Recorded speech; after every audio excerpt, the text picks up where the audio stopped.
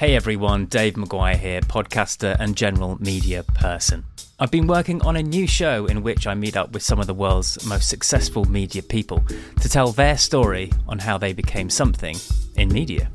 Just like Chris Scull, the founder and owner of the super hit podcast, Quickly Kevin. The thing that Josh and I discussed was that we wanted to do an interview that no one else had done. Like, we didn't want to ask Matt Le Tissier, what about that goal you scored at Blackburn, or like lobbing Piers Michael, all that stuff. Like, the things we cared about was the minutiae of the interaction with Ali Dyer. But when Chris first started out, he wasn't sure where life was going to take him. He faced many obstacles. I had a brother and sister. My mum sadly died when I was 13 years old. My dad remarried. He actually remarried my best friend's auntie, and then she had 3 kids. So when I grew up in this house in Clayhall, and with 3 brothers, 2 sisters, and it was absolute chaos. I was actually the oldest. I remember writing off the different radio stations. I think I did this gimmick. I think I might have even sent a CD of some of my radio stuff to a few radio stations, and I didn't even get a reply. It didn't go anywhere. But I was always still fascinated with audio. And when I saw the emergence of podcasting, Ricky Gervais specifically, I remember that podcast that was kind of seminal. And I realised then that podcasting could be a bit of a meritocracy. There was no barrier to entry. If you wanted to do a podcast, you could just do one. And that's the very moment. That's the starting point for all of our stories. The show is called Something in Media, and it's about how some of the most successful people in the world, be it in radio, television, film, or even TikTok, got to where they are. There isn't one way to the top.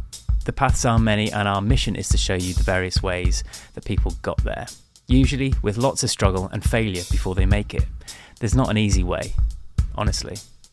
We'll hear from the innovators behind huge media corporations, as well as those striking it out by themselves and taking on the big guys. And by the way, some of these people had pretty humbling beginnings. I'd passed the exam, but it was the interview to go into the school. She said, "You think you're a fantastic pupil, you did really well on the exams. However, you will have to take your hair out of braids, Michelle." I remember them thinking, wow, what, as a young kid, it's almost like now as an adult, I really wish I could catapult myself back to that time and come up with all these things that I could have said to her. But at the time, I just remember thinking that sense of not feeling like I belong, because I clearly look different. We'll hear the ups and downs and the drama. And she sat there and said, "I thought it might be nice for Jess to go." And I crapped myself. Because I was literally 10 weeks into... I had no idea. Absolutely no idea. But you don't say no, do you? No. Because that would be crazy. An opportunity. That's an opportunity. Stories about luck. Ben was at the Edinburgh Festival and I bumped into him. And I can't remember if I verbally said, whether I texted him, but I said, "If you ever need anyone, think of me."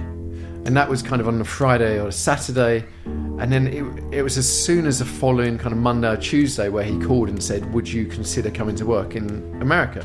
And I was like, well, yes, I would consider it. I've never in my life been very forthright with what I want. I'm very British in that I want to be asked. And one of the biggest lessons I can give people is ask the question. Because someone can only ever say no. I asked the question and I would never have been working on that show in LA within 5 months. But on this show, the one thing you'll hear more than anything else, unshakable optimism and the sheer joy of enjoying what they do for a living. It's what makes them tick. See, the thing was, I was never that ambitious, believe it or not, and I was very satisfied the whole way through, I think, because I was just delighted to be at Radio 1 and be some kind of small part of this big team in whatever capacity it was. So, if you've ever dreamed of working in the wild world of media, or even if you already do and want to hear how others have made it, check out our new podcast. It's called Something in Media, and it's from Stable. The first episode comes out the 1st of April 2023, wherever you get your podcasts, and you can follow the show right now. Go on, do it. And for more information, head to somethingin.media, where we'll also be posting expert careers guidance to go with each episode.